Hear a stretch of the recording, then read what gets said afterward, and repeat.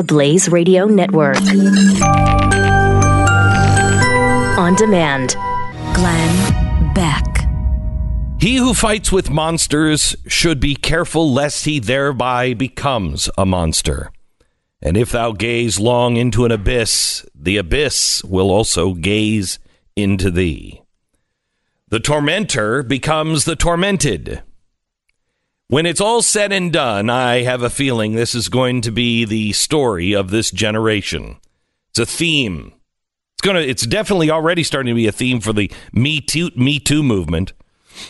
More specifically, as it pertains to Hollywood, I don't know if you saw this, but Asia Argento, she was one of the real first and real outspoken accusers of Harvey Weinstein.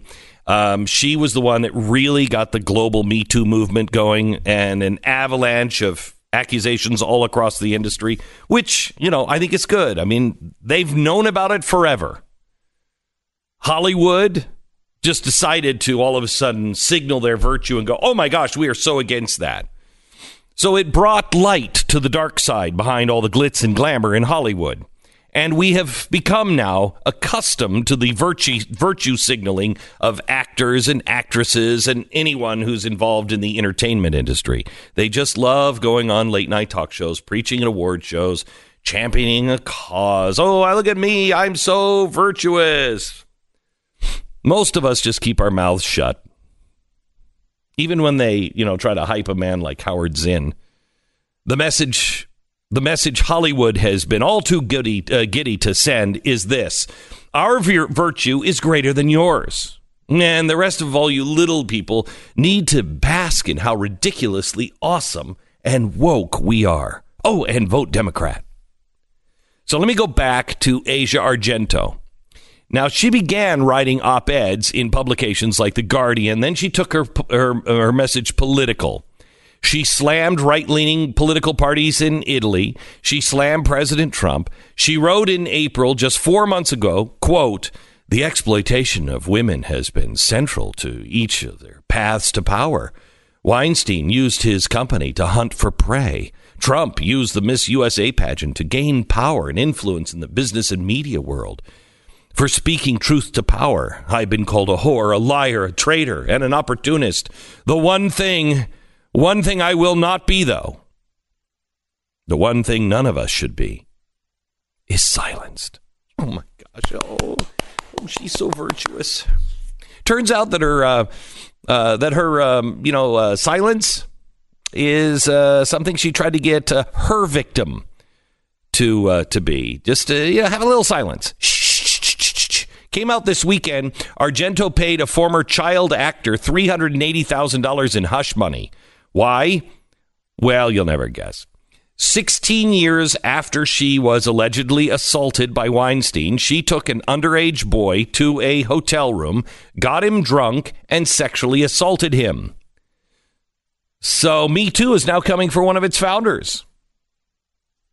Sometimes, not always, but sometimes those who shout and point the loudest are often the ones most guilty.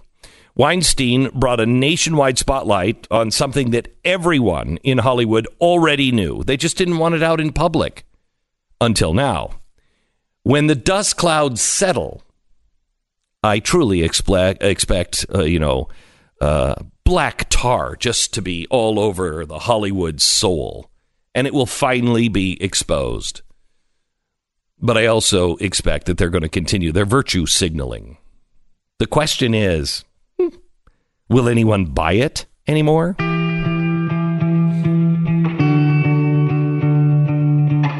It's Monday, August 20th. You're listening to the Glenn Beck Program. It's amazing how much is just coming down. How the walls of everything are... it's almost like a prediction I made about 15 years ago.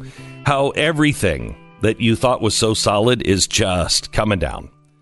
The education system, the Hollywood system, the entertainment, television, media, news, politicians, courts, police, neighbors. I mean, everything. Has your opinion Is your opinion solid on anything? Is your opinion what your opinion was on anything 10, 15 years ago? On anything? Well, yes, of course. But there have been changes. I've certainly lost faith in any aspect of government to do anything correct. Correct. I didn't have a lot of that. No, I never but was. I had some. Yeah. I had some. Yeah. There was definitely a change in that, in that level of trust. I believed in the judicial system. Nope.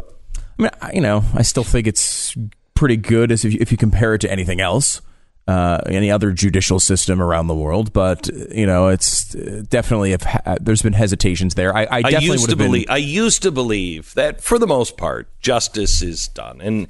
And I'm not sure anymore. I've gone through it and I've seen the underbelly and how politics plays a role and what the government can and can't do or can and won't do. I'm not sure. I'm not sure. Yeah, there's more abuse of it than I think I would have expected back in those days. And the same thing I think applies to issues of war and privacy, those sorts of things that we've, I think, both moved towards the libertarian way a little bit Big more. I mean, I was listening to the 2000s on CNN.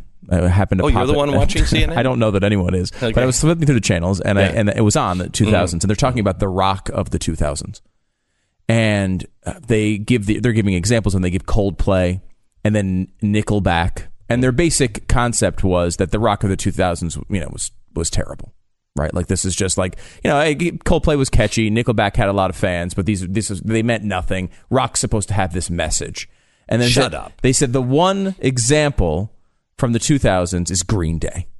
Because they were taking on the establishment. They stood up. Yeah. And they took a stand. Yeah. And they pushed back against the man. Yeah. Right? That and Pearl Jam. No, well, yeah. that was more of the 90s. I mean, they were in the 2000s. And so was Green Day from the 90s. But, right. The American Idiot was their big example. If you remember this, it was a big deal at the time. Sure. And they started, they do the typical thing where they have people commentating on it, and then they go back to clips of the song, and they bounce back and forth. And I'm listening, and I haven't listened to that song in years. And I remember at the time it being sort of annoying. I mean, American Idiot. It's so easy, right? Mm-hmm. But you go back and look at the lyrics to the song, and it's the exact opposite. These sides have completely changed. Oh, give me the lyrics. So what is their complaint there? You don't want to be an American idiot. Do you want to be a nation under the new media, right? The media is controlling the agenda, they say throughout. It's all about that. Now, of course, it would be the right saying that now, right? Mm-hmm. The media is influencing people the wrong way. Right. They also go into, can you hear the sound of hysteria? It's the age of paranoia. Well, what side is making The Handmaid's Tale right now? It's not the right. It's not even that they're making The Handmaid's Tale. It's just that they're praising it and saying, look at the parallels. Exactly. What parallels? There's no parallels there. Right. I mean, think about, we have Alyssa Milano out in a protest this weekend in the Handmaid's Tale outfit saying, I think it says, never Kavanaugh, never Gilead. Now, Gilead's the fake country that sprouts up in Handmaid's Tale. That we're going to wind up, subjugating women and all these terrible, terrible things. Combine that with climate hysteria. Who is the paranoia? Where's the paranoia coming from? It's certainly not the right. So we're talking about the Green Day American Idiot was a stance against the machine. The machine at the time, as the left saw it, was evil George W. Bush and the evil media supporting the Iraq war in their mind, right? Mm-hmm. So now we're on the other side of this. Who's creating the paranoia? Clearly the left. The media is clearly doing this, controlling the conversation in ways that the right is not uncomfortable with. And then the president, who's a Republican, has the same view of the Iraq war as they did in the song. They both thought so they actually got the view on that war that they wanted in office, and they're still constantly complaining about it. I mean, these things change so fast. This is the exact flip of what we're talking about now. And it was this big monumental thing back in the day. It was an important piece of art, according to CNN. So I have a couple of things from this weekend that are kind of similar to this. I went to see Crazy Rich Asians. Have you seen that yet? I did not. No. Okay, big movie. That was number one. Really good. Really, really good. First movie with an all or mostly Asian cast in 25 years. Yeah, it's since the Joy Luck Club. It's really good, and funny and fun and yada yada yada. But basically, it's a little bit of the Great Gatsby scenes where it's just. I mean, it's the most accurate movie title I've ever. It's Crazy Rich Asians. Okay, I really thought there was irony in the title, but no, there's not. They're crazy rich. Okay, and it takes place in Singapore, and it's about a guy who basically is, he's like a Prince Harry kind of character from Singapore. He's not actually royalty, but wildly famous, the most famous bachelor in Singapore. Good looking, wildly wealthy. I think their grandfather, bought it when it was just like a cricket club and bought all the land, in Singapore and then built Singapore. So they're that rich. Mm-hmm. And he's educated in Oxford. He moves over to the United States. He doesn't really want that lifestyle and doesn't want to be known as that. So he never tells this girl he's dating. Now, this girl he's dating is Chinese, and she's an immigrant to America. Her mother fled China from a bad situation, comes over to the United States, works 2 jobs. I mean, is the idyllic American immigrant and works hard. And now her daughter is teaching game theory at like Columbia University, okay? Mm-hmm. So now what happens is they go over to Asia. Mom and the family do not want an American Chinese. She's not Chinese. She's American, okay? Oh, so bigotry and racism? Okay, all right. That's interesting. Yeah. We've got to stop America and redistribution of wealth and oh my gosh, our conspicuous consumption is horrible. Don't worry about us, gang. Don't worry about us. Capitalism is alive and well in other parts of the world, and the conspicuous consumption, it makes us look tame. It makes us look tame. And what are you going to do? So we go communists, and what happens to them? I mean,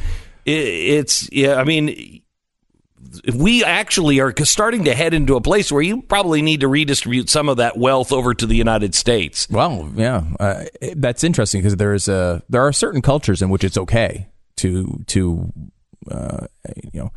aspire to being incredibly wealthy, right? And it's not our politicians all come up in front of you and say we all aspire to be middle class.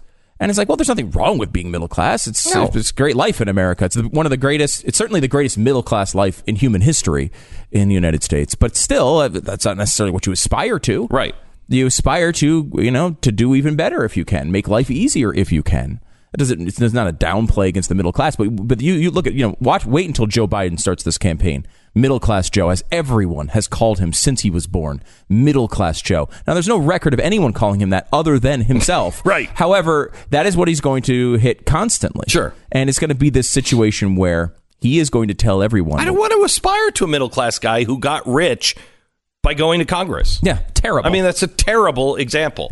Look, I've been rich, I've been poor, I've been happy both times. And sad both times. And periods of sadness as well. Right? I mean, that's an illusion. All of that is an illusion. Yes, it makes your life easier. Makes some of the tension at home kind of go down, which is really nice. But that's the only real benefit out of it. Well, that and private air travel. Those are the only real advantages to being rich. I tweeted last night and people were like, oh my gosh, Glenn, you're going to get pulled off the air for saying this. This is crazy. I am not going to apologize for my privilege because I don't have privilege. What do you mean privilege? My ancestors came here with nothing. For over 100 years, they've had nothing. I'm the first successful one in the family. My great-great-great-grandfather was killed in Andersonville, the concentration camp the notorious concentration camp of the Confederacy. He was fighting for the Union. My great uncle was also put. I mean, they were losers. They were they joined the army and they fought for about 4 weeks and they were thrown into a POW camp. My great grandfather died and his brother never recovered from Andersonville. Well, they were fighting to stop slavery. Yeah, I know you're joking by saying they're losers. That's an incredible story. No, it's an incredible story. Brave, I know. I know you're downplaying it's just like your it's just like history, it's just like it would be a back that would like, I'm going to sign up next day. You're in a camp, right. Okay? Wow, we made a difference. So nobody in my family, but every single member of my family has fought for a better life for their children. Now, why would I apologize for my father and my grandfather and my great-grandfather and my great-great-grandfather all working so their children could have a better life? That better life that they worked for is my so-called privilege. It's an insult to apologize for what my ancestors did so I could have the opportunity. Are you going to apologize for doing what you're doing so your children will have a better opportunity? Yeah, how would that feel to you? If your kids later on in life were like, I'm so sorry for what my dad did. Oh, my dad. You're killing yourself to do that for your son or your daughter. Right. And they're going to apologize for what you did later on? No. That would be... No, they can apologize for my mistakes. Sure. They can absolutely be ashamed of me for my mistakes, but for working hard so their life was better, so they had opportunities that I didn't have, don't you dare apologize. It is an insult to your ancestors. And I got that by watching a movie about crazy rich Asians. While that wasn't anywhere in the movie, that's what I took home. All right, public Wi-Fi at airports, riskier than you think. I mean, who thinks that airports are not risky? I mean, I walk into a spacesuit. Don't touch anything, kids. Risky because of hackers going into the networks looking for public Wi-Fis. If you're on a hacker's network, transferring data to or from a financial institution, go right straight to a hacker's device.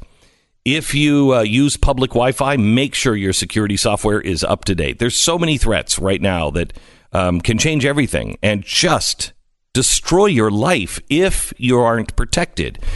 The new LifeLock identity theft protection adds now the power of Norton Security to protect you against the threats to your identity and to your devices that you can't easily see or fix on your own. And if you do have a problem, and believe me, you will, the agents work to fix it.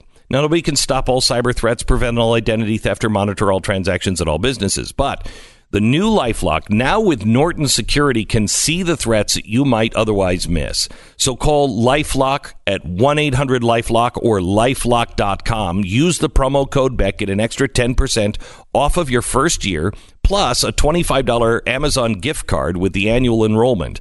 It's promo code Beck, 1-800-LifeLock, 1-800-LifeLock, or LifeLock.com. Terms and conditions do apply. Hello and welcome to the program. Glad you're here. We've got one of the best tributes I heard all weekend, to Aretha Franklin. Had to come from Al Sharpton. He is just... do we have that audio by any chance, Sarah? It's Al Sharpton and his memorial message. We're talking about female canines. You know what they say about payback? It's a real... Well, I'm sure you know the word I'm thinking of. So in the words of my late friend Aretha Franklin, show some R-E-S-P-I-C-T. And some respect. You get a black woman and a beagle confused. Remember this. I got you. Whoa. That is the single worst delivery of a line, first of all, at the beginning of that, where he tries to, fake you out that he's going to say the B word. And then R-E-S-P-I-C-T. How do you not? Respect. How have a little respect. What is respect? It's not a thing. Oh, yes. Yes, it is. Al Sharpton, he's got you covered. If you are suffering from respect, he's got you covered. This is the Glenn Beck Program. Addicted to outrage. Yes, we have another Addiction to Outrage segment for you. There's nothing better than this, really. Just getting up in the morning and just saying, what can I be pissed off about? I had a good weekend, enjoyed my family and yada, yada. Now I got to get back into what really matters. And let's talk some politics and what can I possibly be outraged? I've got something that's going to really push you over the top. It's Alcee Hastings. He is in Florida. He's giving a speech and violence breaks out. Here it is. He said, do you know the difference between a crisis and a catastrophe?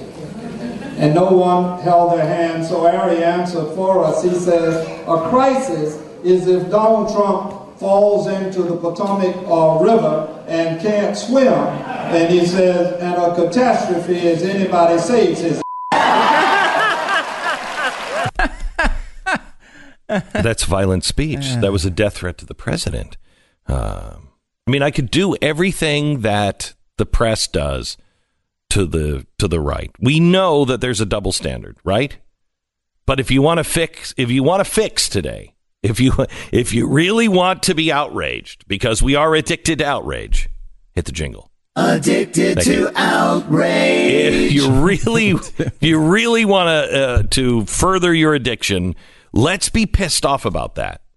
And we can be so easily. And justifiably. Because you're right. The standard that would be held against a conservative making a joke about a Democratic president, and we saw it happen during the Obama administration over and over again. They acted as if they were legitimate, real threats. Oh, yeah. They acted as if they'd I'm going to target a district. Yeah. I'm going to target a district. Yeah. Everybody knew what that was. Everybody knew. But right. They faked outrage and tried to make it into something that it wasn't. So now we have a choice. And one is satisfying. It really is. One is satisfying. One is, because it sets off all the good chemicals in your body, is being outraged by it. I'm angry because look at the double standard. Look at the double standard. They would never do that to give us the benefit of the doubt. Why should I give them? Because if I've been giving them the benefit of the doubt, I haven't changed my behavior, and the definition of insanity is doing the same thing over and over again and expecting different results. So I'm going to get angry about it, and I'm going to be outraged, and I'm going to express my outrage. And that feels good. It does. Doesn't it? Oh, it feels fantastic. Yeah, it does. Get your motor running, your juices flowing. Yep. You feel like you're doing something. Maybe even you can get to a point where this particular representative would be punished in some way. Maybe he loses his job. There's a real goal to get to. Is maybe he loses his job and they replace him with another Democrat. Stu, they've been doing this to us for years. We're just starting to make progress on this. We're just starting to get people. We're just starting to get people. Being held responsible, and they're getting kicked out. Yeah, if that's your goal, right? Then you have something there. It's interesting because I think we have become, as conservatives, experts in pointing out the double standard to the point where you used to stop us from saying it on the air. Like when Pat was here, we would talk about this. We'd be like, "This is a complete double standard," and you'd say, "All right, we know it's double standard. All right, let's move on." And it's true. We are experts at identifying that. But there is an additional step. Now you have two standards. Well, hold on. Listen. No, there's not. You've got a double standard. Yeah, that's it. Now you have two standards in front of you. Double, right? Two standards. Now you have to choose which one you want. The outrage one. Well, you the can one that choose makes that you feel if good. you want. Well, I want the outrage one. Does it make you feel good in anything other than the very short term? Nope. I guess is my question. Nope. Doesn't seem to make anyone feel good. Nope. Everyone's applying the standard all the time, and they get more and more pissed off all the time. And everybody says, I can't read it anymore. I can't look at it anymore. Yeah. And then as soon as you have the opportunity to apply it, you go do. for it. And I think that's the wrong way to go. Look, choose the standard that you think the world should have. You're right. Like, sometimes you're living in a world where you don't get what you want. But are you acting in the way that you believe is the right way? Or are you acting in a way that you believe is improper? And I think constantly, because we feel, and correctly feel, by the way, that we've been victims of a double standard over a very long period of time, we justify behavior we wouldn't normally justify. Because we feel like, well, we've been wrong, so therefore we can do wrong. And that's not a good way of going through life. So where is this anger coming from? Where is this willingness to become that which we gaze upon, become that which we despise, become the monster in trying to kill the monster? Where does that come from? What is the root of that motivation? You think you know? I have a theory. I'd love to hear it. We all feel judged. We all are insecure, and we all feel judged. Somebody is judging me, and they're judging me harshly. They're judging me improperly and unfairly. And the left and the right, I think, feel this way. The guy from Queer Eye, what was his name? Jonathan Van Ness. He came out and he said, hey, we've got to stop saying that everybody who voted for Donald Trump was a racist. They're not. Just like, as he says, everyone on the left isn't evil. He's right. He's absolutely right. But that's what everybody's feeling. We're being shoved into these corners and we're being told we're enemies. One side is evil. One side is racist. And people on both sides feel like they're judged. Even when we get together, we still feel judged because somebody is trying to change your mind. We're not comfortable anymore just being friends. How many friends do you have that really disagree with you politically? Have you lost any friends or family? Ask yourself why. Is it because you tried to change their mind or they tried to change your mind? And so you're arguing about it and you have no place to go. And that's become your relationship. You're judging them. They're judging you. You're right. They're wrong. They're right. You're wrong. And so there's absolutely no place to go except away from each other or to gather for battle. I was singing this weekend, the Serenity Prayer is what we really need a healthy dose of. You know, the addicted to outrage. I've said this for years, that I think this audience would be the audience that can turn this around, save the nation in the end.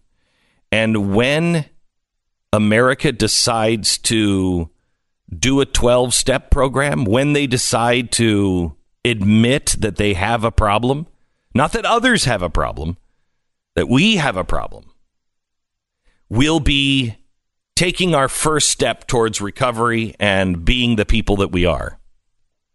The Serenity Prayer, every alcoholic knows it. God, give me the grace to accept with serenity the things that cannot be changed. What can't be changed? What can't be changed? I can't change other people. I can't change them. I can, however, allow them to change me. I don't want that. I saw a story this weekend where they were trying to change history, trying to take more statues down. You can't change history. History is there. Let it change you. Learn from it. Learn the good things from history and learn from the bad things in history so you don't do it again.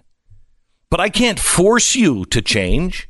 I can't force you to learn from history. You have to. How many times have you heard of a friend or a loved one who's an alcoholic and has been in rehab 10 times? They just can't change. Well, because they don't want to. You have to hit a place to where you want to change. And that's really hard. It's really hard. because it requires you to just focus on you and nothing else.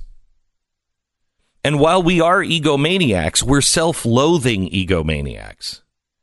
So nobody really wants to do. Look, if you really start to look into yourself and you really start to say, maybe I have a problem here. Maybe I'm causing some of my own stress, and I don't need to be outraged by all of this, because I'm not going to change that person who I love, was friends with, I'm coworkers with. I'm not going to change them. They believe what they believe. Instead, I'm just going to love them. It's really hard. I'm just going to love them. I'm going to serve them. I'm going to be helpful. I'm going to be kind. I'm going to be the opposite that they are. Not to change them. Not to change them. Just to stand guard against them changing you. If they agreed with you, if they had your same political stance, if they were kind to you, would you be kind back? So they're not kind to you. They do bad things to you. So what's changed? You. You've allowed them to change you. Give me the grace to accept with serenity the things that cannot be changed, the courage to change the things which should be changed, and the wisdom to know one from another. That's how we receive serenity. I can change these things, and the biggest thing I can change is me.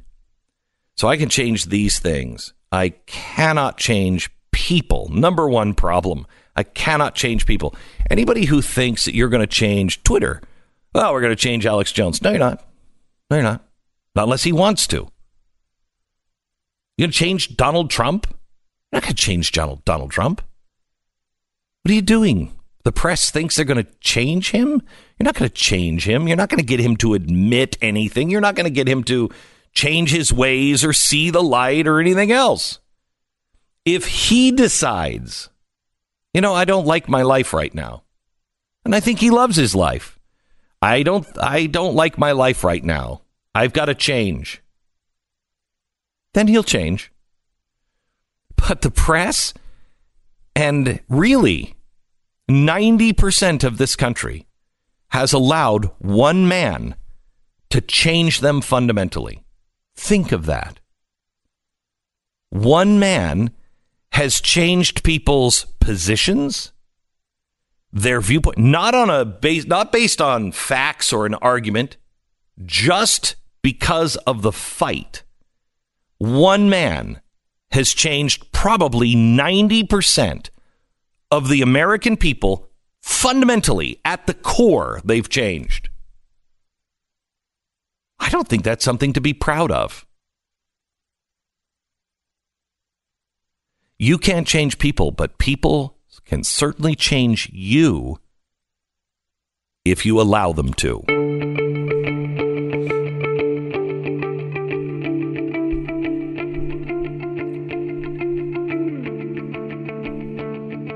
I don't know if you've seen all of the just outrageous predictions now about what's coming in the economy. I don't know what's coming in the economy. I know eventually the chickens come home to roost. Did you see the George Will column this weekend? No. He was talking about how this is just unsustainable and how our debt is getting out of control. And we've had now this, I think Wednesday marks the longest bull market in history. Which is... Because you see what China did this weekend? They started bailing out. They got involved. They started doing the same things we're doing. And all of a sudden, it's a bull run again up in the Chinese market. I mean, it's ridiculous. It's not real. It's not real. And eventually it comes down. And the higher we go, the more... I mean, Kondratiev was right. The guy who said, it's a wave, and we need spring and summer, but we also need fall and winter. We need things to kind of go and die out to refresh. That's right. Well, I want to talk to you a little bit about food storage because you don't know. It could be a wildfire, could be a power outage, could be an attack by the Russians hacking us. I mean, God only knows. Would you be surprised if aliens came down? If all of a sudden a giant spaceship, think of this. I asked you earlier, have you changed? Do you believe in anything that you used to 20 years ago?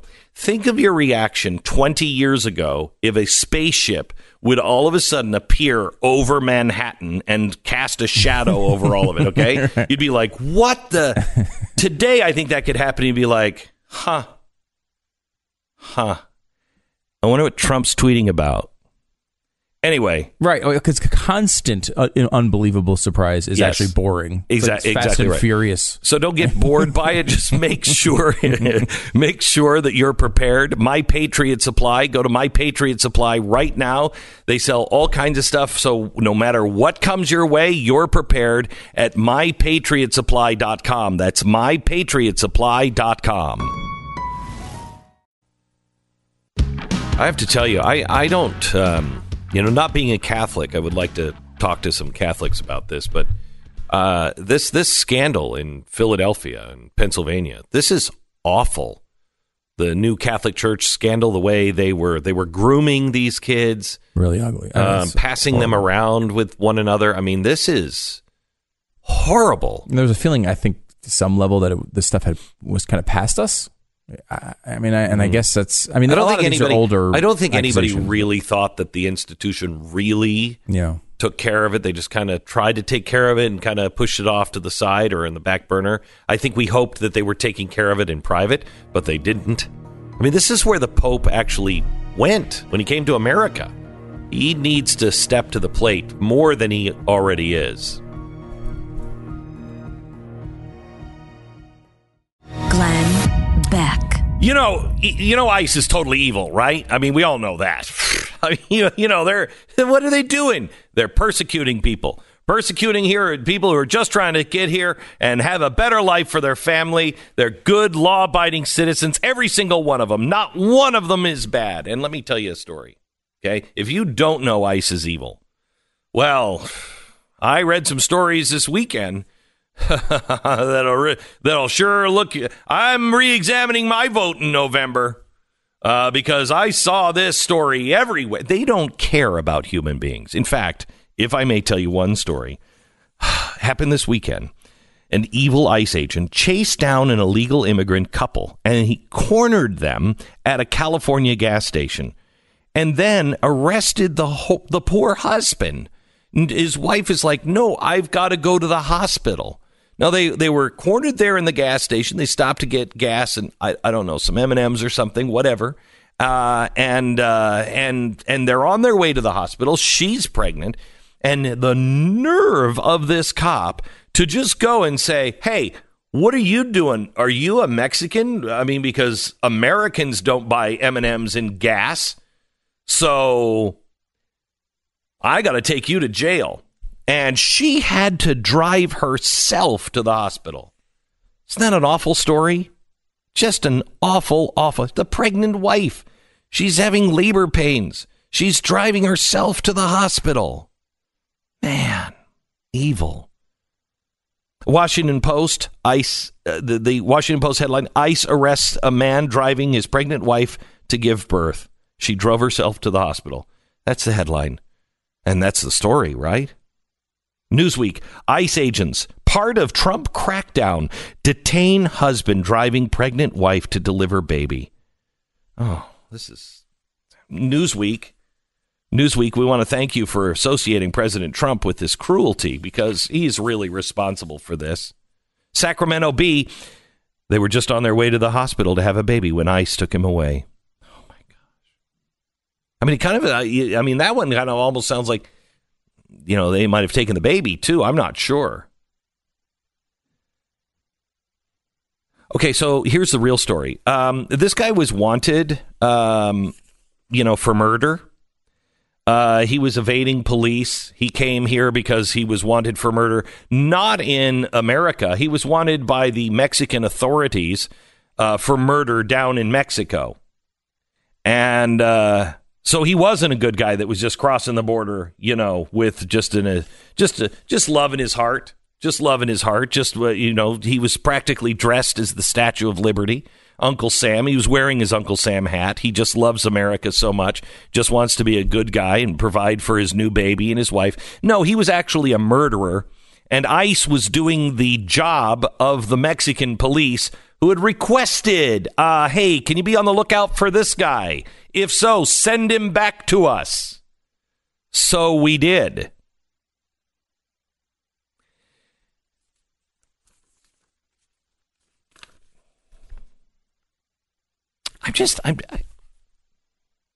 Does anybody else not get angry over these things? Just wonder. Is the press ever going to wake up to their hypocrisy? Are they ever going to go, oh, this is why half of America hates our guts?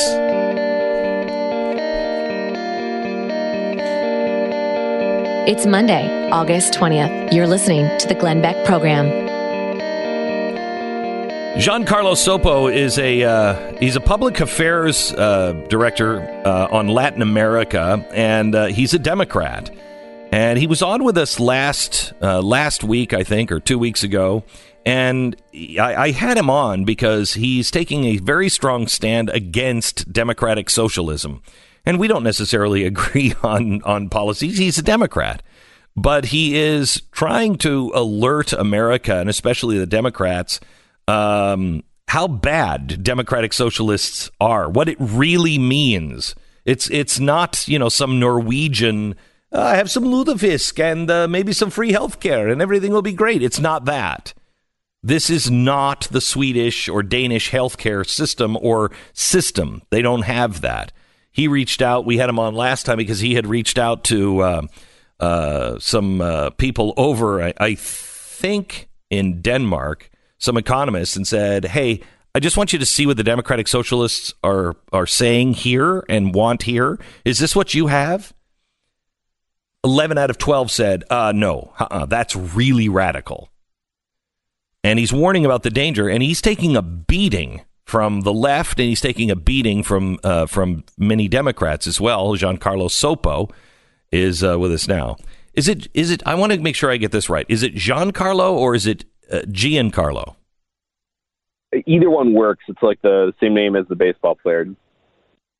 So I would say Giancarlo. He knows nothing about Giancarlo Stanton. No, no idea who that is. He has absolutely no idea. So Giancarlo, okay. So there was a new Gallup poll out, and it shows that Democrats now have a more positive view of socialism than capitalism. And what does that say to you? What it says to me is that I think most people have no earthly idea what socialism is, because that same poll also showed that 92% of Americans support small businesses, 86% have a positive view of entrepreneurs, and 79% of Americans said that they support the free enterprise system. So what that means to me is that most Americans, when you ask them about socialism, they are, like you said earlier, they have some fairy tale-like concoction in their mind of Scandinavia. But when in reality, that's not what socialism is. That's not what the Democratic Socialists of America are proposing. And I believe that this level of disinformation is dangerous to the American people, because I strongly believe that there is a significant constituency. I think, let me just be clear, I think the vast majority of Democrats, if you just speak to them on a regular level, they just want better access to health care and things like that. But there is a small but growing minority that wants to go much farther than what they have in, say, Denmark. They would like to actually socialize the economy. They want to abolish private ownership of enterprise.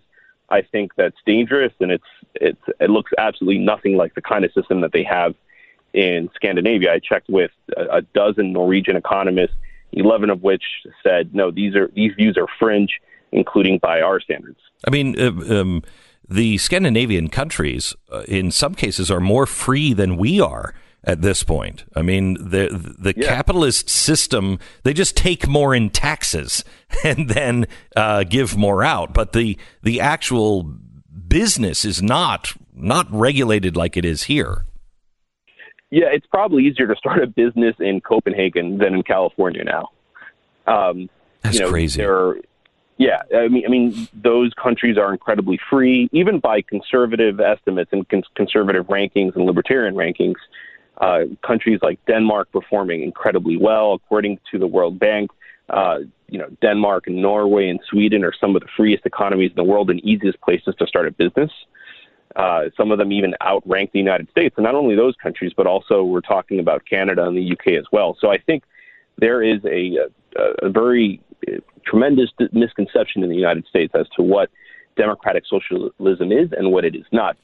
The words might be phonetically similar, but social democracy and democratic socialism are not the same thing. They're like distant cousins that at one point were much closer aligned, but after World War II, they started moving in different directions, particularly at the height of the Cold War, where the Social Democrats said this is not what we want, and we want to move in a different direction.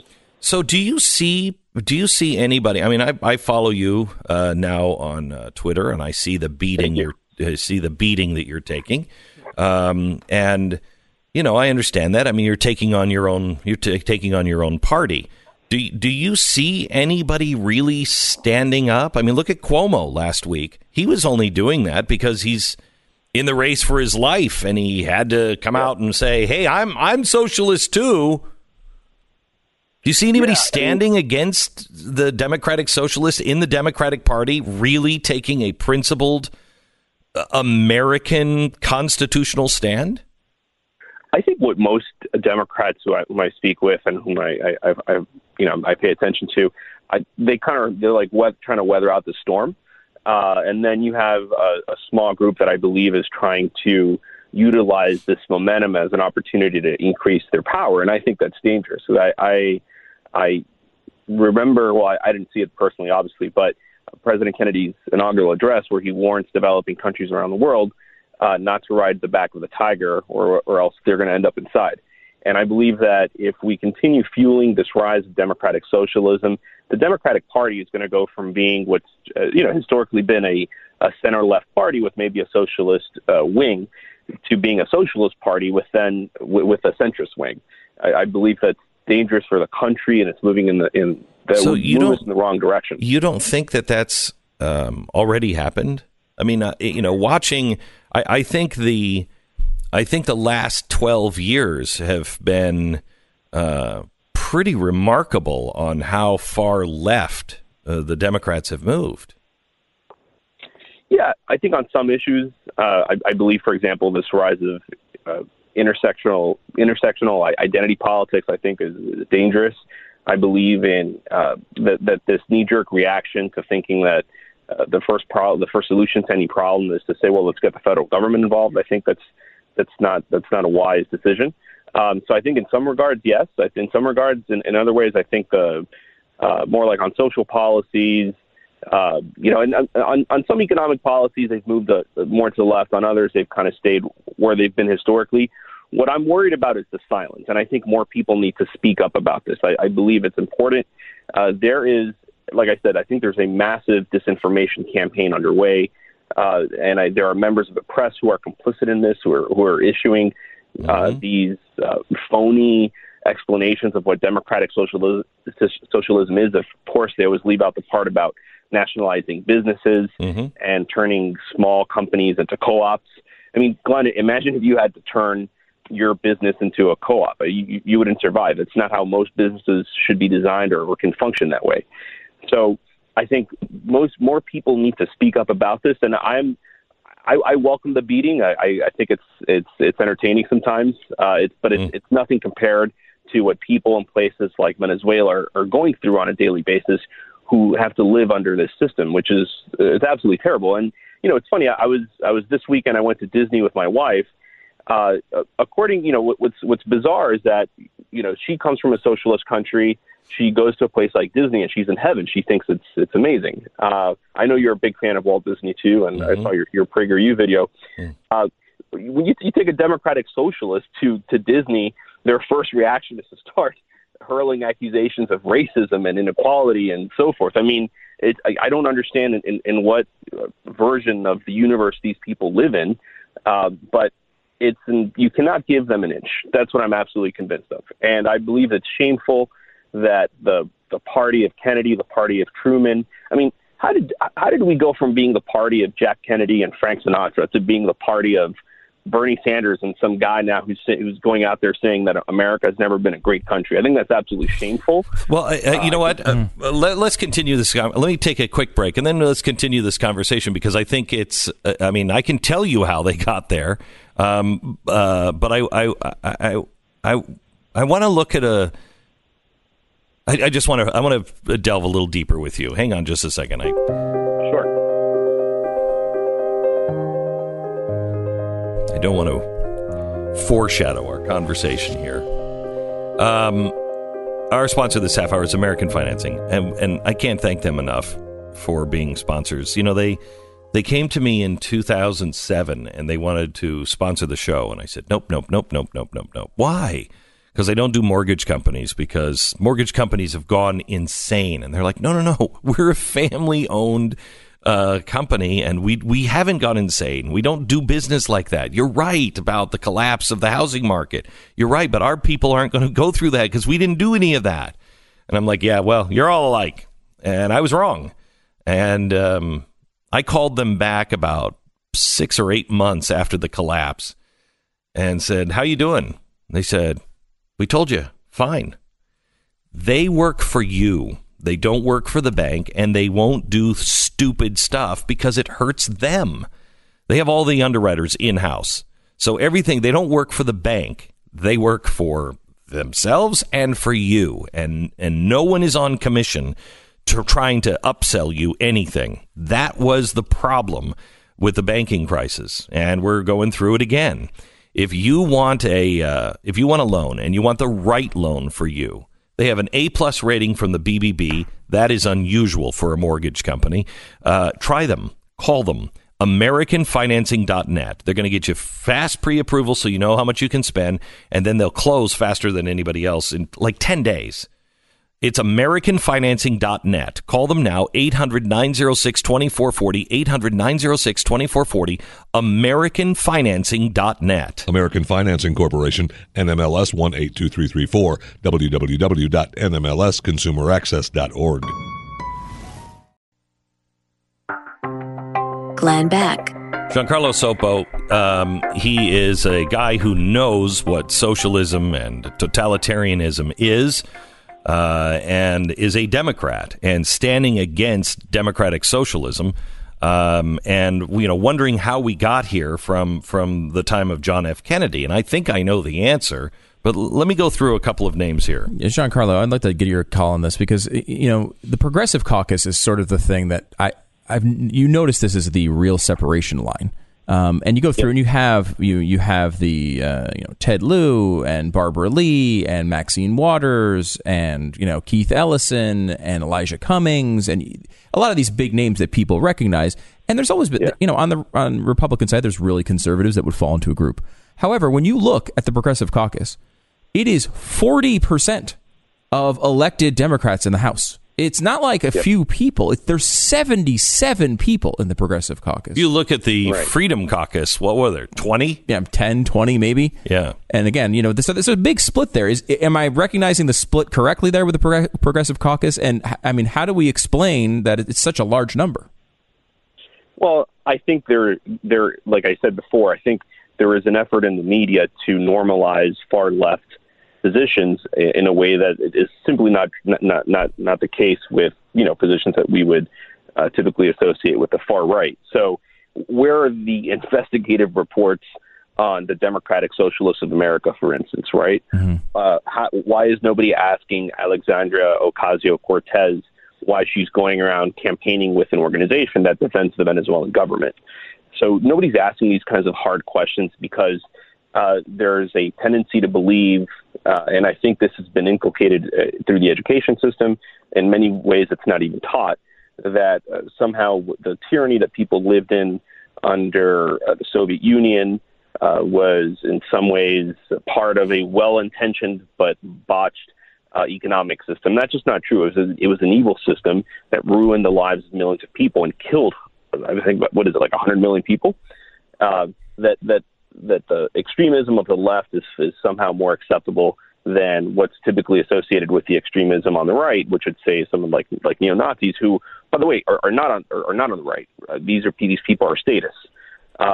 So I believe that's what's driving it. You also have, though, just people are not covering this. They're not talking about it. Look, last year, a friend of mine who's active in Democratic politics told me that he was on a conference call, and Keith Ellison said, this is right after he became vice chair of the DNC, that under his leadership, the DNC is going to feel like the days that they were marching with Che Guevara.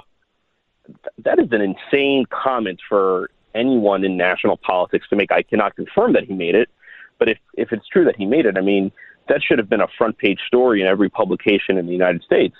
But but nobody's interested in talking about this kind of stuff because they want to focus on some of the more extremist elements of the GOP base. And I think there has to be a greater sense of fairness. I mean, you cannot cover Antifa fundamentally different than the way that you cover the alt-right. You have to cover them equally because they're both extreme.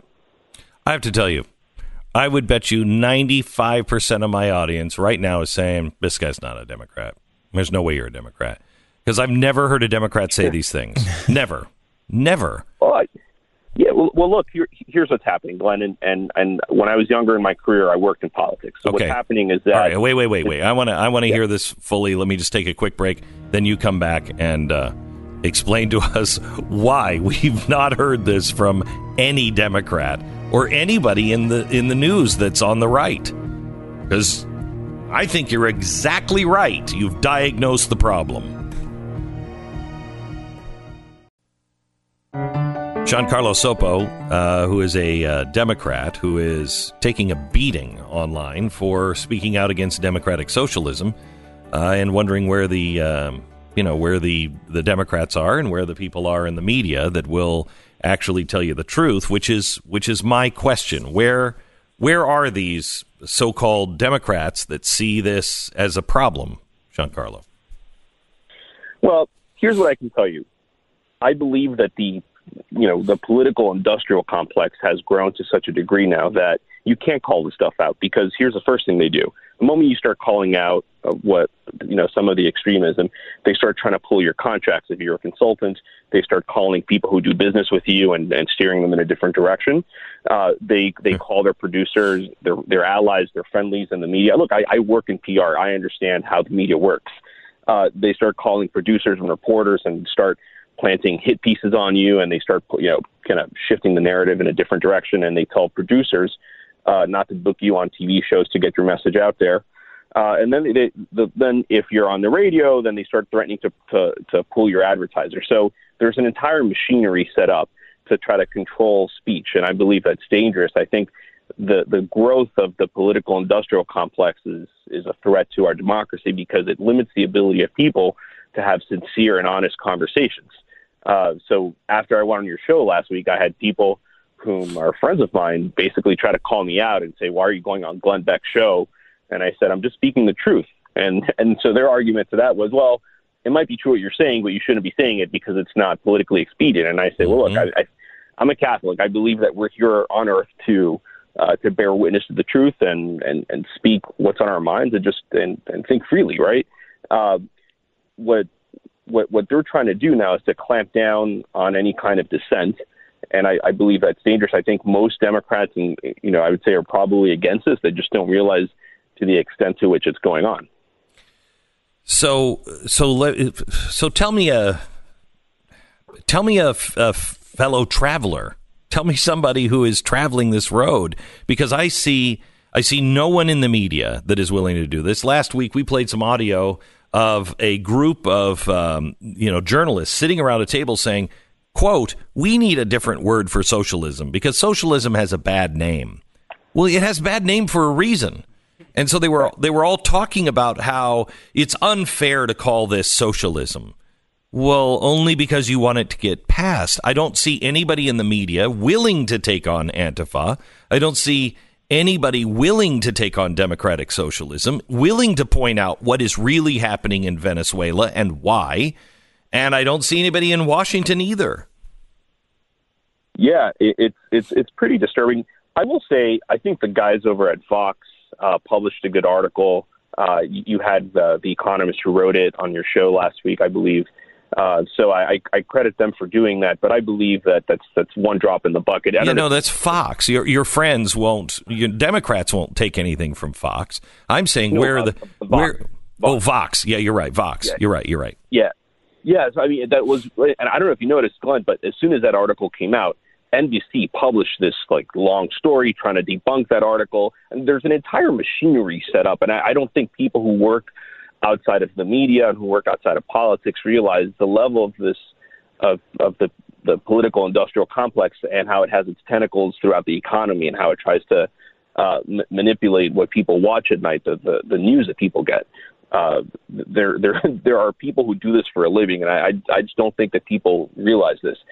And then to answer your question in terms of when do I think the media is going to speak out, I don't think they're going to speak out. Okay, so will people in Washington speak out? Democrats?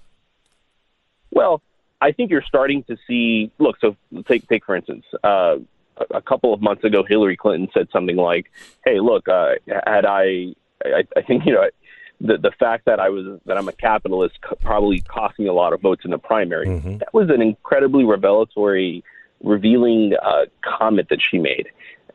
This stuff needs to be called out for what it is. I believe it's a scam. But I'd also believe that Democrats are now people who are sensible-minded. Say someone like Tim Kaine and other senators who are sensible-minded, folks who you could just sit down and have a conversation with. They're probably afraid to call this stuff out of fear that they're going to be primaried. Because what Sanders and the rest of them are mounting is a machine to go after sensible Democrats within their own party. They're trying to cannibalize their party to turn it into a socialist party, and I believe that's wrong. They're trying to move the Overton window to a place on the left that's not where Scandinavia is. It's like where Havana is, right? So they're trying to shift us in the wrong direction. I spoke about a year ago. I had lunch with somebody who actually has his name on one of the big Democratic buildings. I mean, he's given so much money.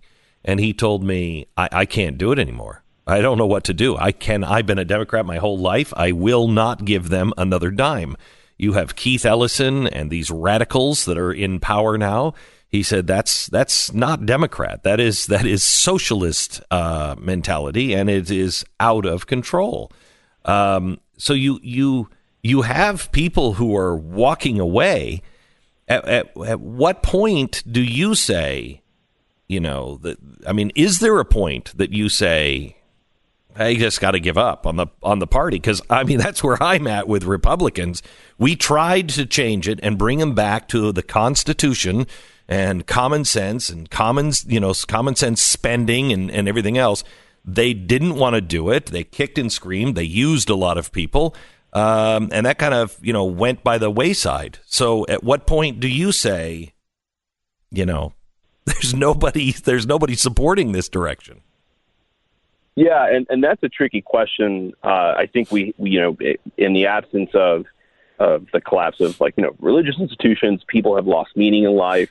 And now, the new religion is politics, and we wear our political labels on our sleeves as though it should sit, it says everything about us. So on a personal level, what I've said and what I'm prepared to say is that, a couple of weeks ago, Tom Perez said that democratic socialism is the future of the party, or rather, Alexandria Ocasio-Cortez is the future of the party.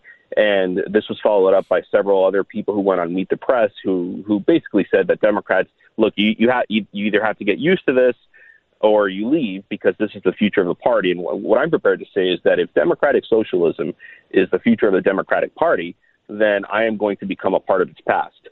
I would probably just become an independent. There's a lot, going on right now with the Republicans that I have a hard time dealing with as well. Yeah, but me too. I think I think most people are fed up with this. The political industrial complex is dangerous to our economy. I'm sure you've seen this yourself. The level to which things are being controlled behind the scenes. I don't think most people realize, and I think this stuff, quite frankly, needs to be exposed, right? Because we shouldn't be living in a country where if you go out and you say certain things, people start, calling up the people you do business with and start threatening you. That's not conducive to free speech in a pluralistic democracy, which is what we should be aspiring to be. Tell me why you feel so passionately, personally, about democratic socialism. Well, so it all goes back to my wife's experience in Cuba, my family's experience, and what I see, with my neighbors who are from Argentina and Venezuela, and the people who've actually lived through it, and that I have also personally experienced, because I've, when I met my wife in Havana, and so the first few months that we were dating and we were just trying to get her affairs in order, I would go down there to visit her. This system is a disaster. It just doesn't work. I was actually in Havana down in March to visit my family. I still have family that lives there. Glenn, we had to wait an hour in line at a local store just to buy a fan. My fan broke in the middle of the night, so we had to wait an hour just to buy a fan, 40 minutes of which was spent registering the fan with the government of Cuba. Oh my gosh! Because it was the acquisition of private property. So, oh my gosh! Just think about if you repeat that scenario multiple times throughout a day. Imagine how many thousands of hours people are wasting their lives on just dealing with unnecessary just crap. Well, I think we're doing that now. Think of the last 20 years and the crap we have wasted, the time that is forever gone arguing politics. Why? Yeah. He should not have this much power. During the Obama years, the right was terrified that Obama was going to take us to some totalitarian state. Now, the left is so afraid that Donald Trump can take us to some totalitarian state. Well, I got news for you. That's an alarm bell. That should tell every American we have to reduce the power of the federal government, because no president should ever be able to make us feel this way in this country. I agree. And what's crazy is that the same people who are arguing that Donald Trump is an authoritarian then turn around and say, well, we need to give the federal government, not just the federal government, but the executive branch, more power over our economy. I was like, and the guns. Really? Yeah. It's like really? So you are not a Democrat, man. You're not. You're my grandfather. You're my grandfather. My grandfather was a Democrat, and this is the kind of talk that my grandfather would say. And I remember my parents going, Dad, that's not the Democratic Party anymore. And I think it was probably at the time, but it's certainly not now. Is there a movement gathering behind you at all, other than one with torches and pitchforks to come to get you? Yeah, look, I mean, I've had since my article in Quillette came out, I've had so many people write me, but it's like they do it in secret. They're like, hey, I'm with you, but I can't really say it. I had, in the same way, I have friends, a couple of buddies who are young guys and ladies who work on Capitol Hill, who wrote to me saying, I'm so glad that you wrote this. I'm so glad that finally somebody had the courage to say it. So I do think that there's a movement in this country. There's a silent majority that just flat out rejects this crap and thinks it's insane. Who looks at how did we go from being the party of Kennedy and going to the moon to just being the people who are professionally offended all the time? It's just that most people do not want this direction for the party or for the country.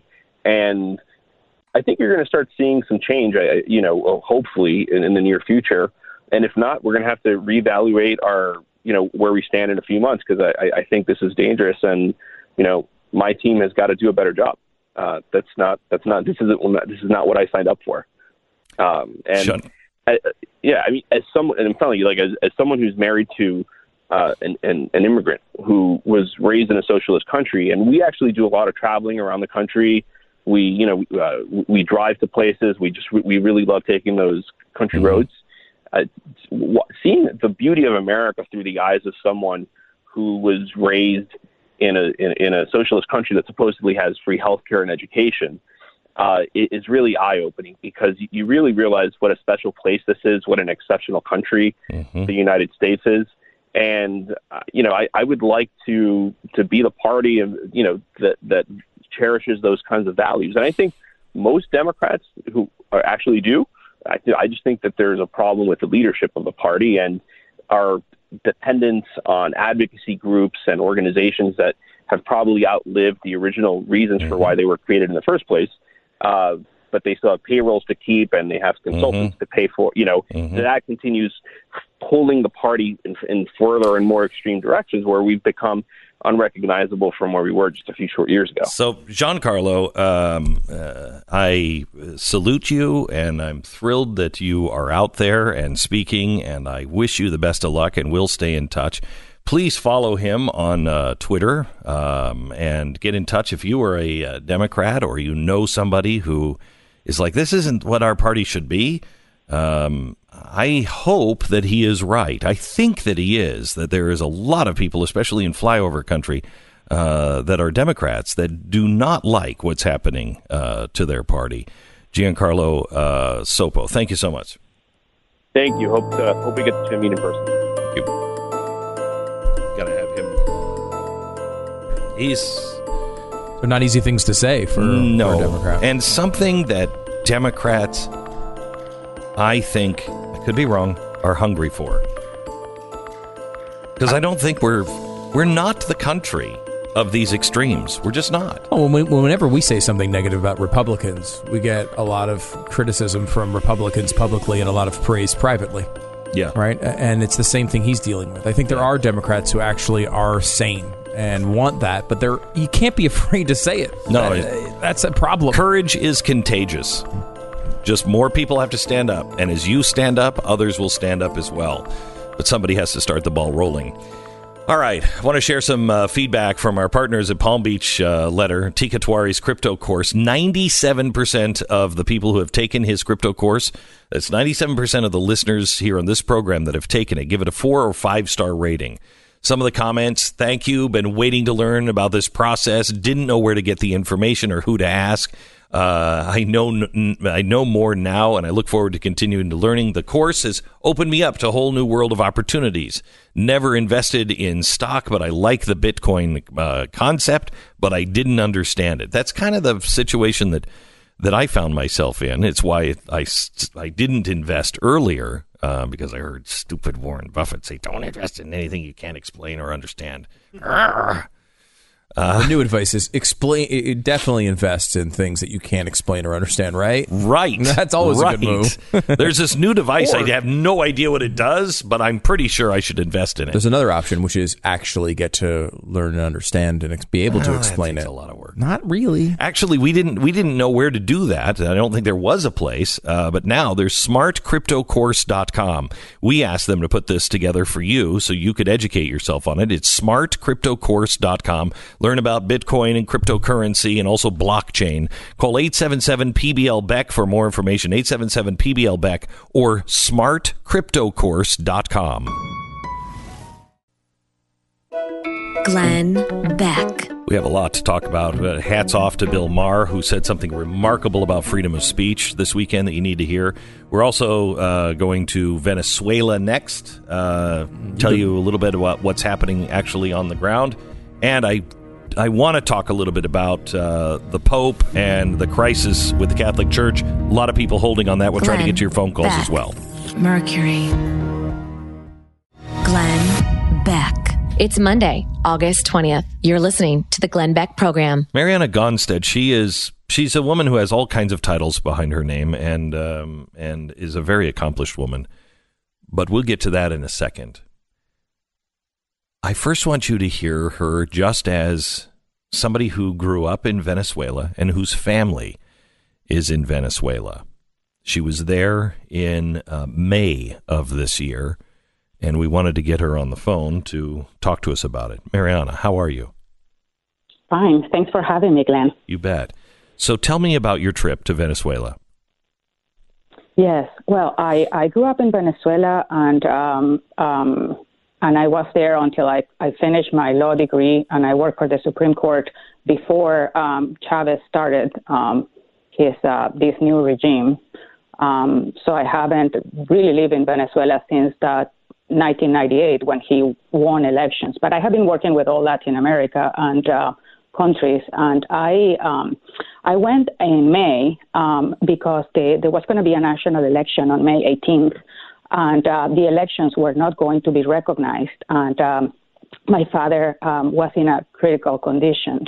When I was first there in December, I have to go there because my father couldn't even find Miralax, and I have to fly there with 2 bags of Miralax and protein shakes.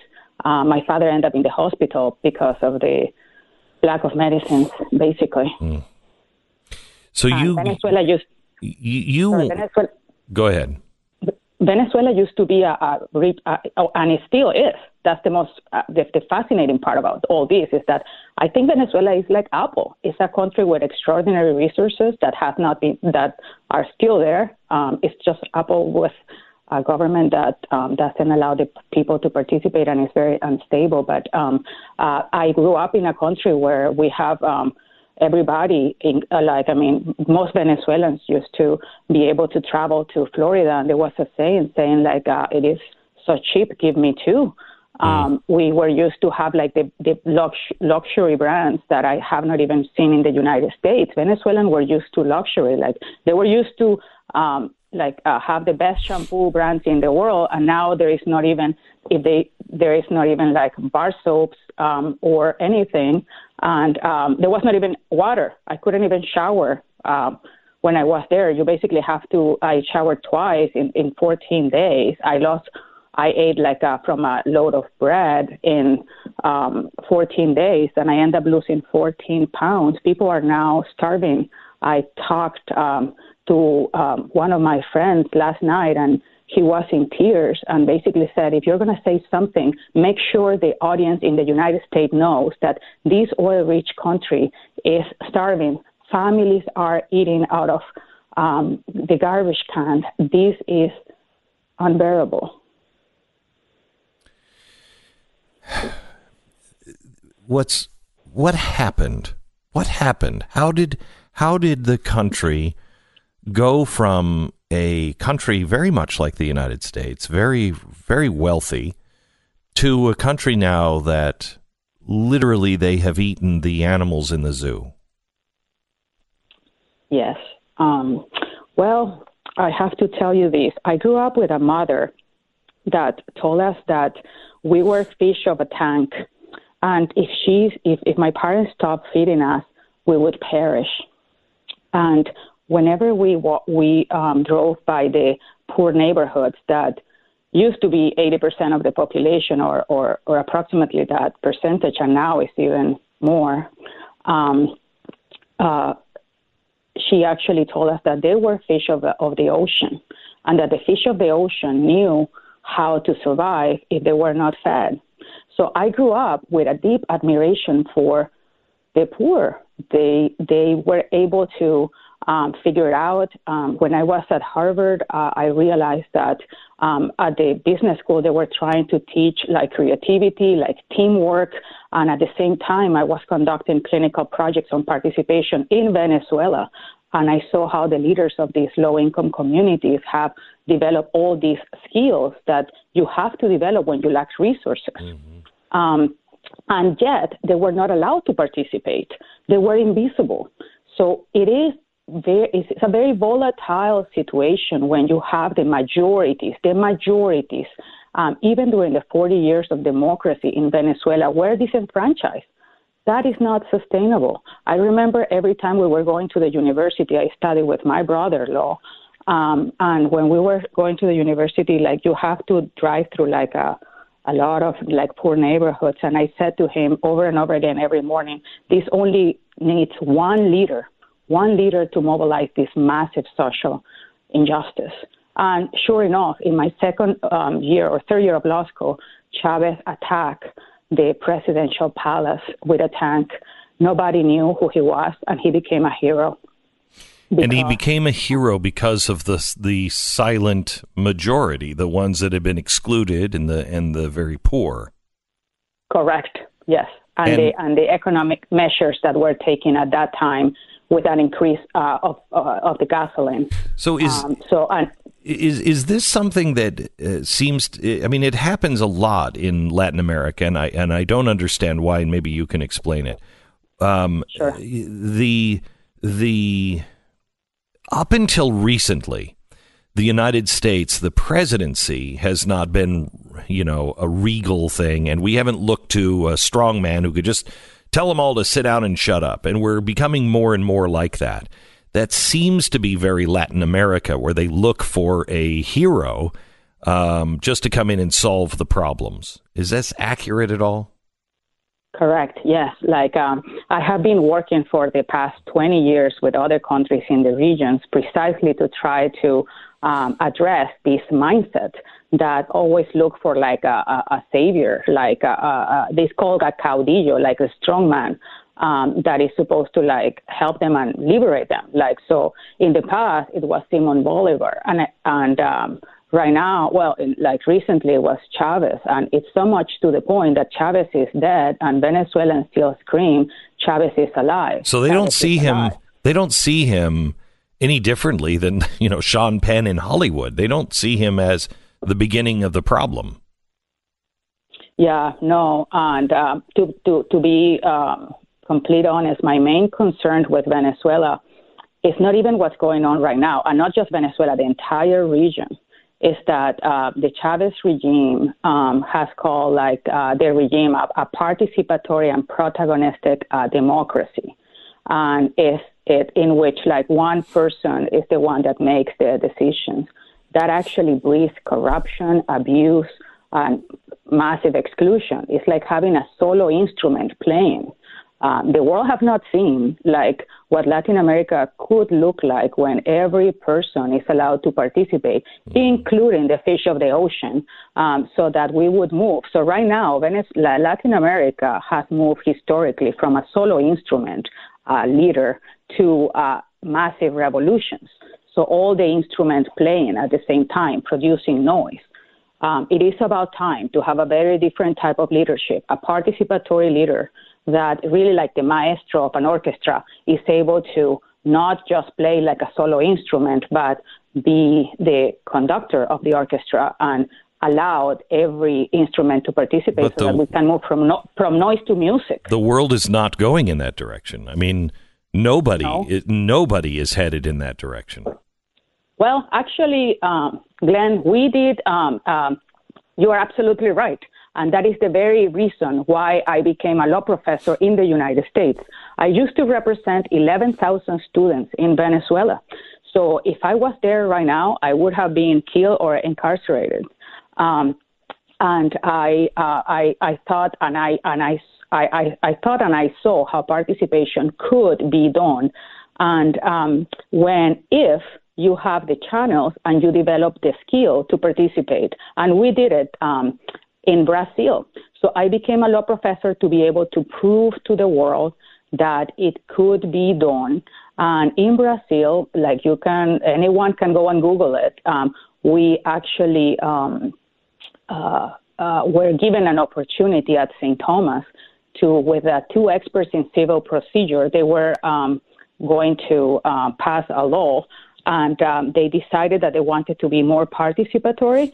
And we selected leaders, Brazilians selected leaders from 7 sectors of society, from business leaders, low-income community leaders, the legal field, the judicial sector, the nonprofit sector, and they built consensus 3 times, first per sector and then at a national level, regarding what was the preferred option to resolve their disputes. And it was very interesting because it took 6 months to train the mediators, and then the mediators trained the leaders, and then the structures were put into place. And the main difference was how they were given a seat at the table, but they were also trained in how to participate rather than just persuade others.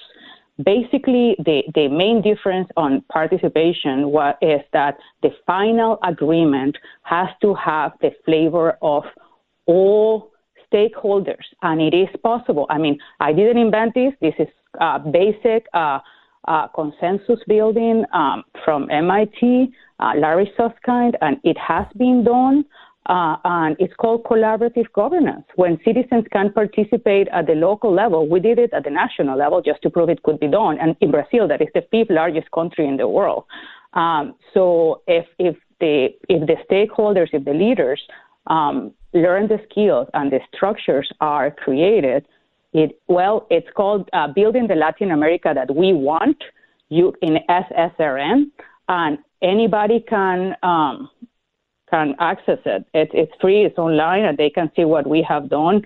The mediators in Brazil are still there, they are alive, and they could lead. I trained them, we work it together, and just to demonstrate that it could be done. But you need to have representative democracies, and this will supplement the representative democracy. So that right now, as you said, Latin America look at heroes, right? Yeah. And when they look at heroes, they basically gave them like a blank check, so that they can do whatever with their mandate. Well, this is like a way to supplement representative democracies with consensus building, so that when they have the mandate, they have like an organized civic society that would limit the political power. Mariana, let me take you back here to Venezuela. You lost 14 pounds. You don't recognize some people that you even grew up with because they've lost so much weight. Correct. Do you have friends that have gone to prison for their political stance?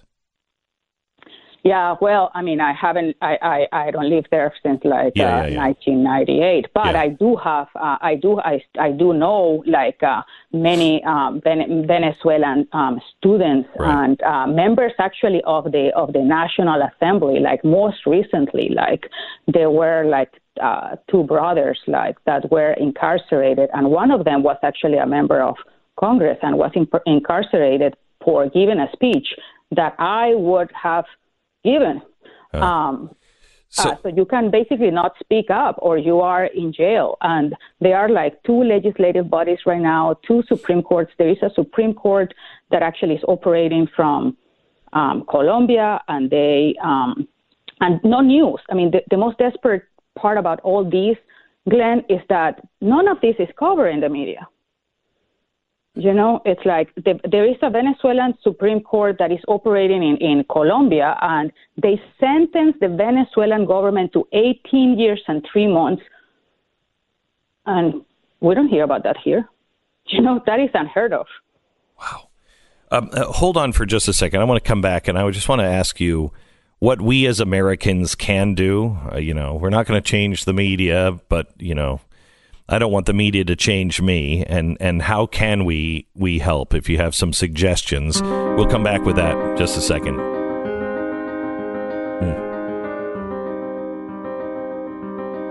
Imagine your life. I mean, your whole country changes in 20 years. I mean, we've seen it. We've seen it here. Simply Safe Home Security, great home security system, fantastic protection, easy to use, and the great thing is you can get it right away and install it in your house. There's no wiring and there's no contracts, and you're going to save a ton of money.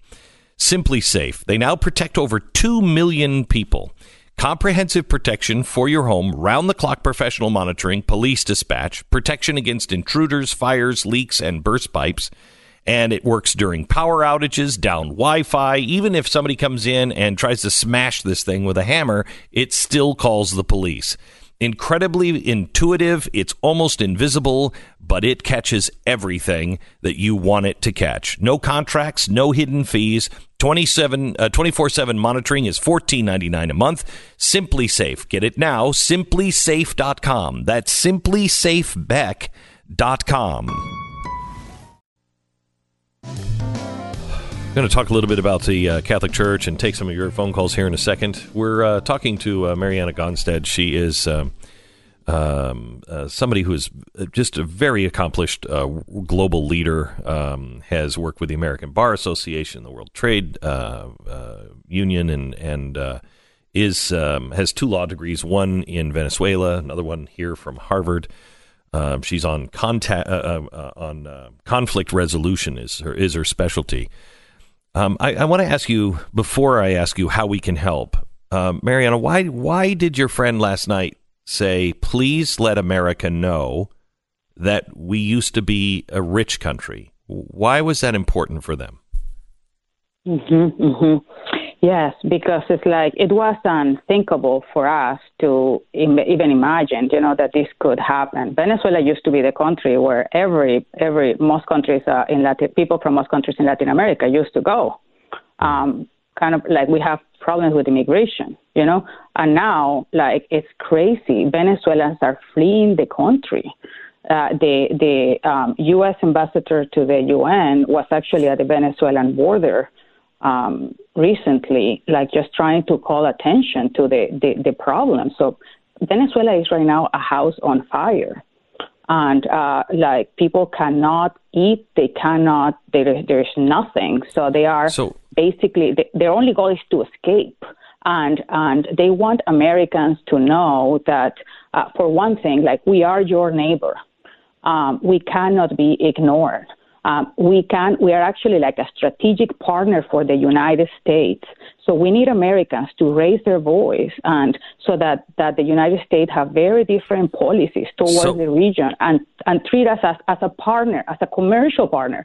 So how can we help? How can we help the people in Venezuela? Raise awareness, Glenn. Raise awareness. I mean, if every American starts talking about this and how this is like, it would be cruel or unrealistic to ask Venezuela to stay there, but in a house on fire. But the main problem is not just Venezuela. The main problem, and the reason why Americans need to know, is because this is a path.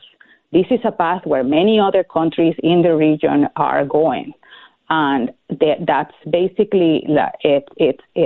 Do you see this as it's imploding. Do you see this? Do you see us moving in this direction as well? Well, if you continue to be a divided country as you are right now, yes. But my area is conflict resolution, and I have to say this. You can achieve harmony through uniformity, making everybody the same, and that leads to stagnation and alienation. Yeah. Or you can actually achieve harmony through unity by integrating the differences. Yes. And the U.S. used to be that, the founding fathers, a team, so in my field, in conflict resolution, conflict is inevitable because we are unique individuals. Correct. So we need to figure our differences cannot just be tolerated. They have to be embraced to build what doesn't exist yet. And the U.S. used to do this. America was never strong because we were a brick wall. America was strong. We were a wall made of stone. It was our mortar of the Bill of Rights and the idea of freedom that used to hold us together. But we're stones, not bricks. Mariana, thank you so much. And please stay in contact with us. And if there is anything that we can do, we are working on some things behind the scene that I would like to actually have one of my staff reach out and speak to you about. But Glenn, we cannot forget you. Yes, Glenn, there is a massive devaluation that is taking place today, and it's connected to the petro. So keep an eye on that. You got it. Thank you so much, Mariana Gonstead. I'm going to go take Steve in New York, who's been holding for a while on the topic of the Catholic Church and what's happening with the church and the massive scandal in Pennsylvania. Hello, Steve. Hey, good morning, Glenn. How are you? I'm good.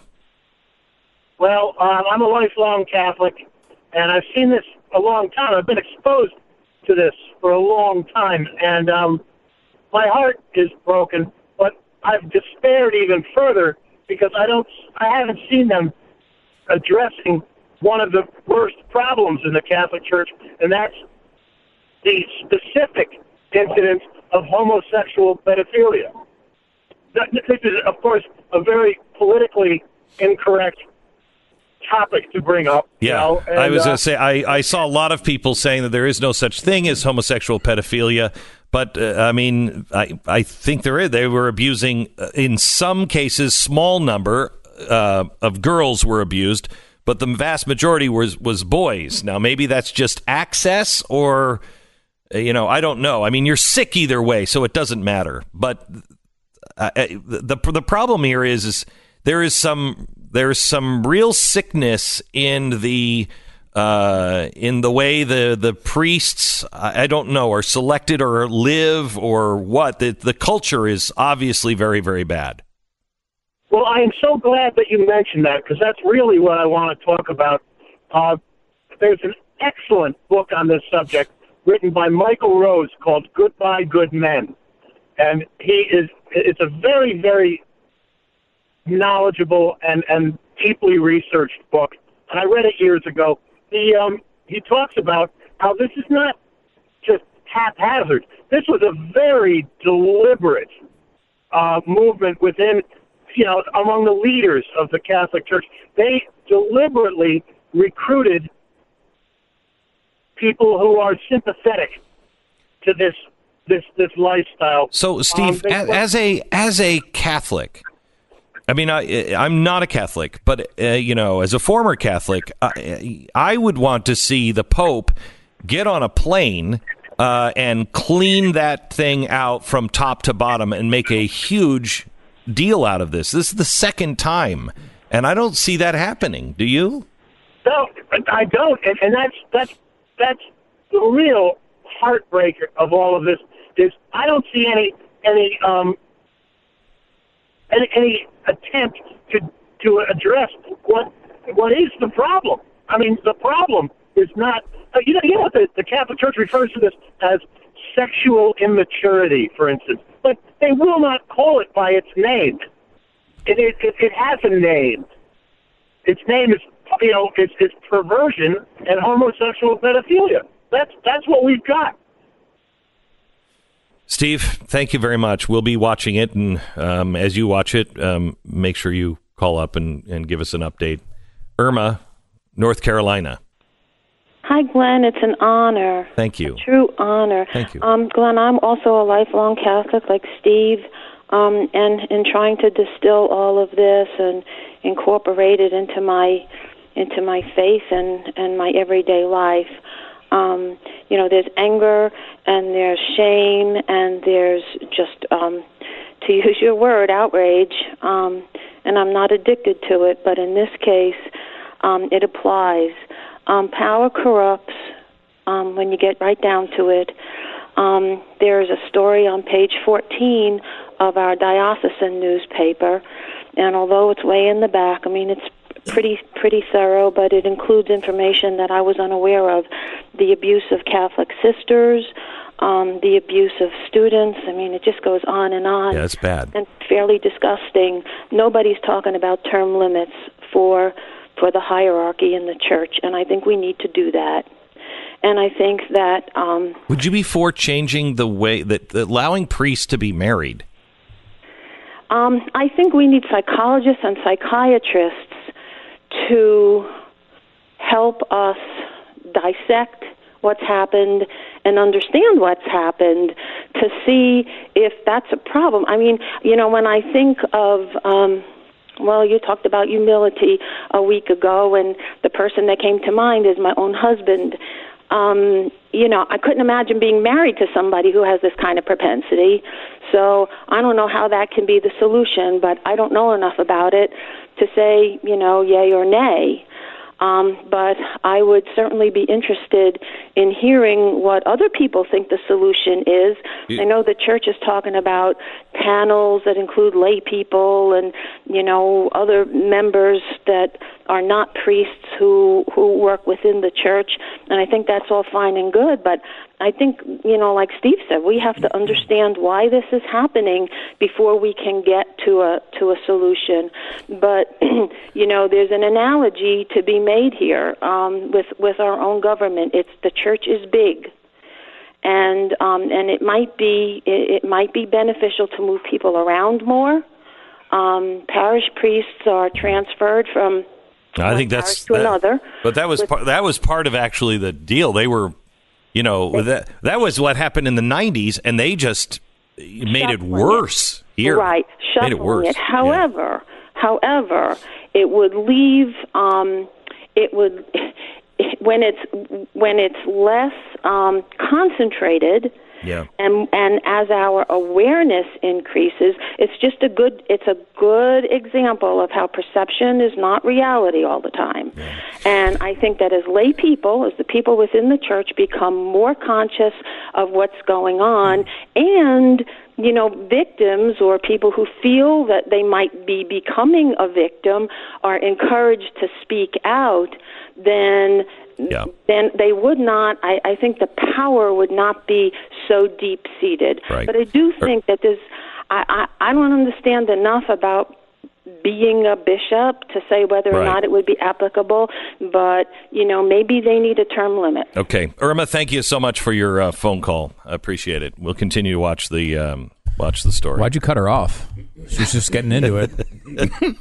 And then you just step right in and cut her off. It's unbelievable. It's Pat. Did you hear unbelievable. that? It's unbelievable. After what, 15, 20 minutes? I feel bad for Catholics. Tanya's family, they're all Catholic, and I feel bad for them because I do too. They love their church, and this is a massive blow. Especially after 2002, what happened? Was it 2000? I thought it was in the 90s. It was 2002. So 2002, and I think that people, I can't speak for other people. Watching it from the outside, I felt they still buried it. They really didn't purge the system. They didn't really get to the root of things. That's what the Pope himself said. He said they didn't do enough. They didn't pay enough attention to it. They didn't act enough, and they didn't. Obviously, do you think that was enough for him to say that? 1,000? No. They need to do a lot more than that. I think, like you said, he should be on a plane and get to Pennsylvania. 1,000 children have been abused by 300 predator priests in 70 years. That's a problem. The way they were sharing the kids too. It was a ring. It was a sex ring. Mm-hmm. If I were the Pope, if I was counseling the Pope. I hesitate to talk about it because I'm not Catholic. I've been Catholic since I was 12 years old. So it's, I don't know that much about what the church has done. But I just know what I hear and what I read. I don't want to bash the Catholic. I don't want to bash the Catholic Church. And I feel for you, really, truly, Catholics. I feel for you. Oh, my gosh. I can't imagine. This is quite a blow. But you have to stand up and demand that the Pope gets involved himself. He honestly, he should be over here.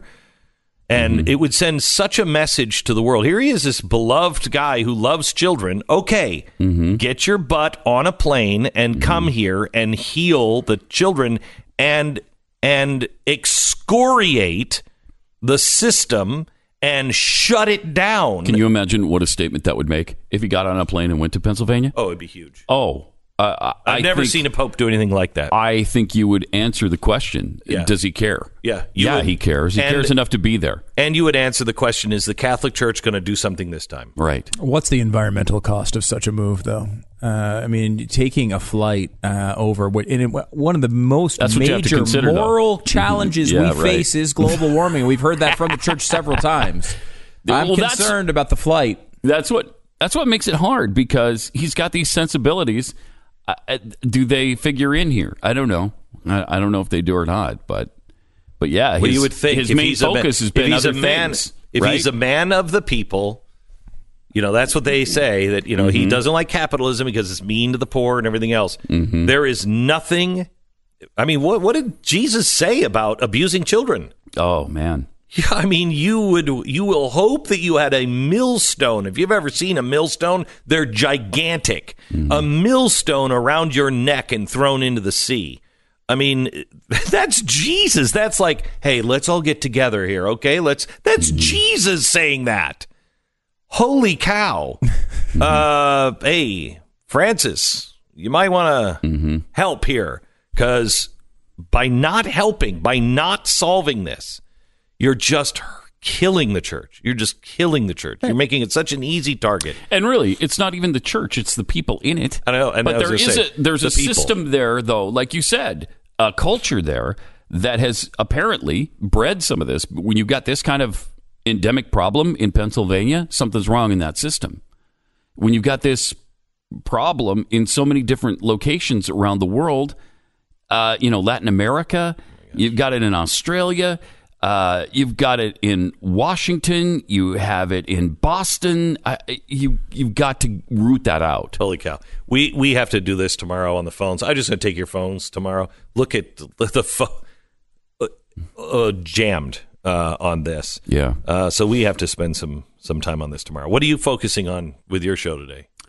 We're going to talk about, for one thing, the PragerU situation, which, Facebook cut their reach 99.9999%. So people could still see the video. So you can still see the video. Whereas, as long as you were in that 0.001%, they have They have 3 million followers on PragerU.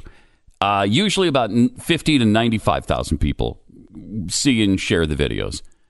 1 to 3 people in the last week saw and shared the videos. 1 to 3.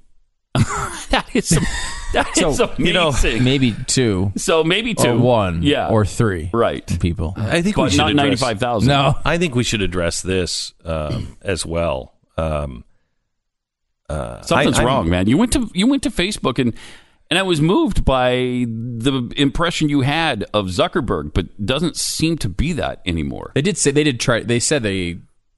fixed it. They fixed it. Supposedly. But what happened in the first place? How many times do they have to fix it? How many times do they have to fix it? And what happened in the first place? There's another system-wide problem. Yeah. Well, we have to talk about this tomorrow, and I'd like to have a serious conversation with you as a listener, because conservative voices are being targeted, and I believe there is a chance in the next 4 to 5 years that voices like mine could very well be gone. And I mean, I had a serious conversation with my family this weekend. I talked to Tanya and I said, I want to show you some things that, I'm not sharing with everybody on what's happening. And I said, we could be talking to ourselves quickly. And you need to know about it. And we need to come together as a group of people that believe in the Bill of Rights, because it's being lost. First they came for Alex Jones, and I did nothing. Yep. And did you see what Bill Maher said? Yeah. Holy cow. That guy believes in the First Amendment. Like it was great. Yeah, he's good on that. All right. If we have time, we'll play that on the other side of the break. In the meantime, let me tell you about our sponsor this half hour. It's Filter By. Filter By, the wildfires in California have not only displaced so many people, in our hearts and prayers and our money going out to help the people in California, but all of the smoke and the dust and everything that's picked up is now in the Midwest, and it's actually affecting your air quality. We don't even realize it, but that's what's happening. If you haven't checked your filter lately, you should. Some parts of the country, it's going to be very, very dirty, and that only puts extra drain on your HVAC system. So, last thing, there's nothing worse. There's nothing worse. In the winter, I can light the fire. In the summer, the air conditioning goes down, and you just want to hang yourself. You're like, wait a minute, what? What do you mean you'll be here in 3 days? Make sure you change your filters. Now with Filter By, they carry over 600 sizes. They ship for free within 24 hours. They're made right here in America. And if you want to save an extra 5%, they'll put you on a schedule so you can replace it as the manufacturer of the HVAC system says you should, and they'll just send it to you. Save time, save money, breathe better. Filter by. That's filterbuy.com. Filterbuy.com. Glenn Beck. For annoying as Bill Maher is, he once in a while gets it right, and I wouldn't have expected him to say anything other than this, but boy, his audience certainly expected something different, and so did Senator Kirsten Gillibrand. Listen to this on First Amendment rights. Because Alex Jones, who is not my friend and who tells crazy lies about me, is thrown off Twitter, I think, and Facebook and a few other platforms. I think he's going to... Thank God! That's Senator Gillibrand, well, thank God. If you're a liberal, you're supposed to be for free speech. That's free speech for the speech you hate. That's what free speech means. We're losing the thread of the concepts that are important to this country. If you care about the real American or you don't. And if you do, it goes for every side. I don't like Alex Jones, but Alex Jones gets to speak. Everybody gets to speak. That's where we all need to be. Reactions really incredible there. Yeah. Cheering for him being banned and not a single clap for him saying free speech should be protected. Correct. I think they kind of felt hopefully, they were a little ashamed of themselves going, oh, yeah, crap, you're right. But look at the automatic response. Yeah, we shut him down.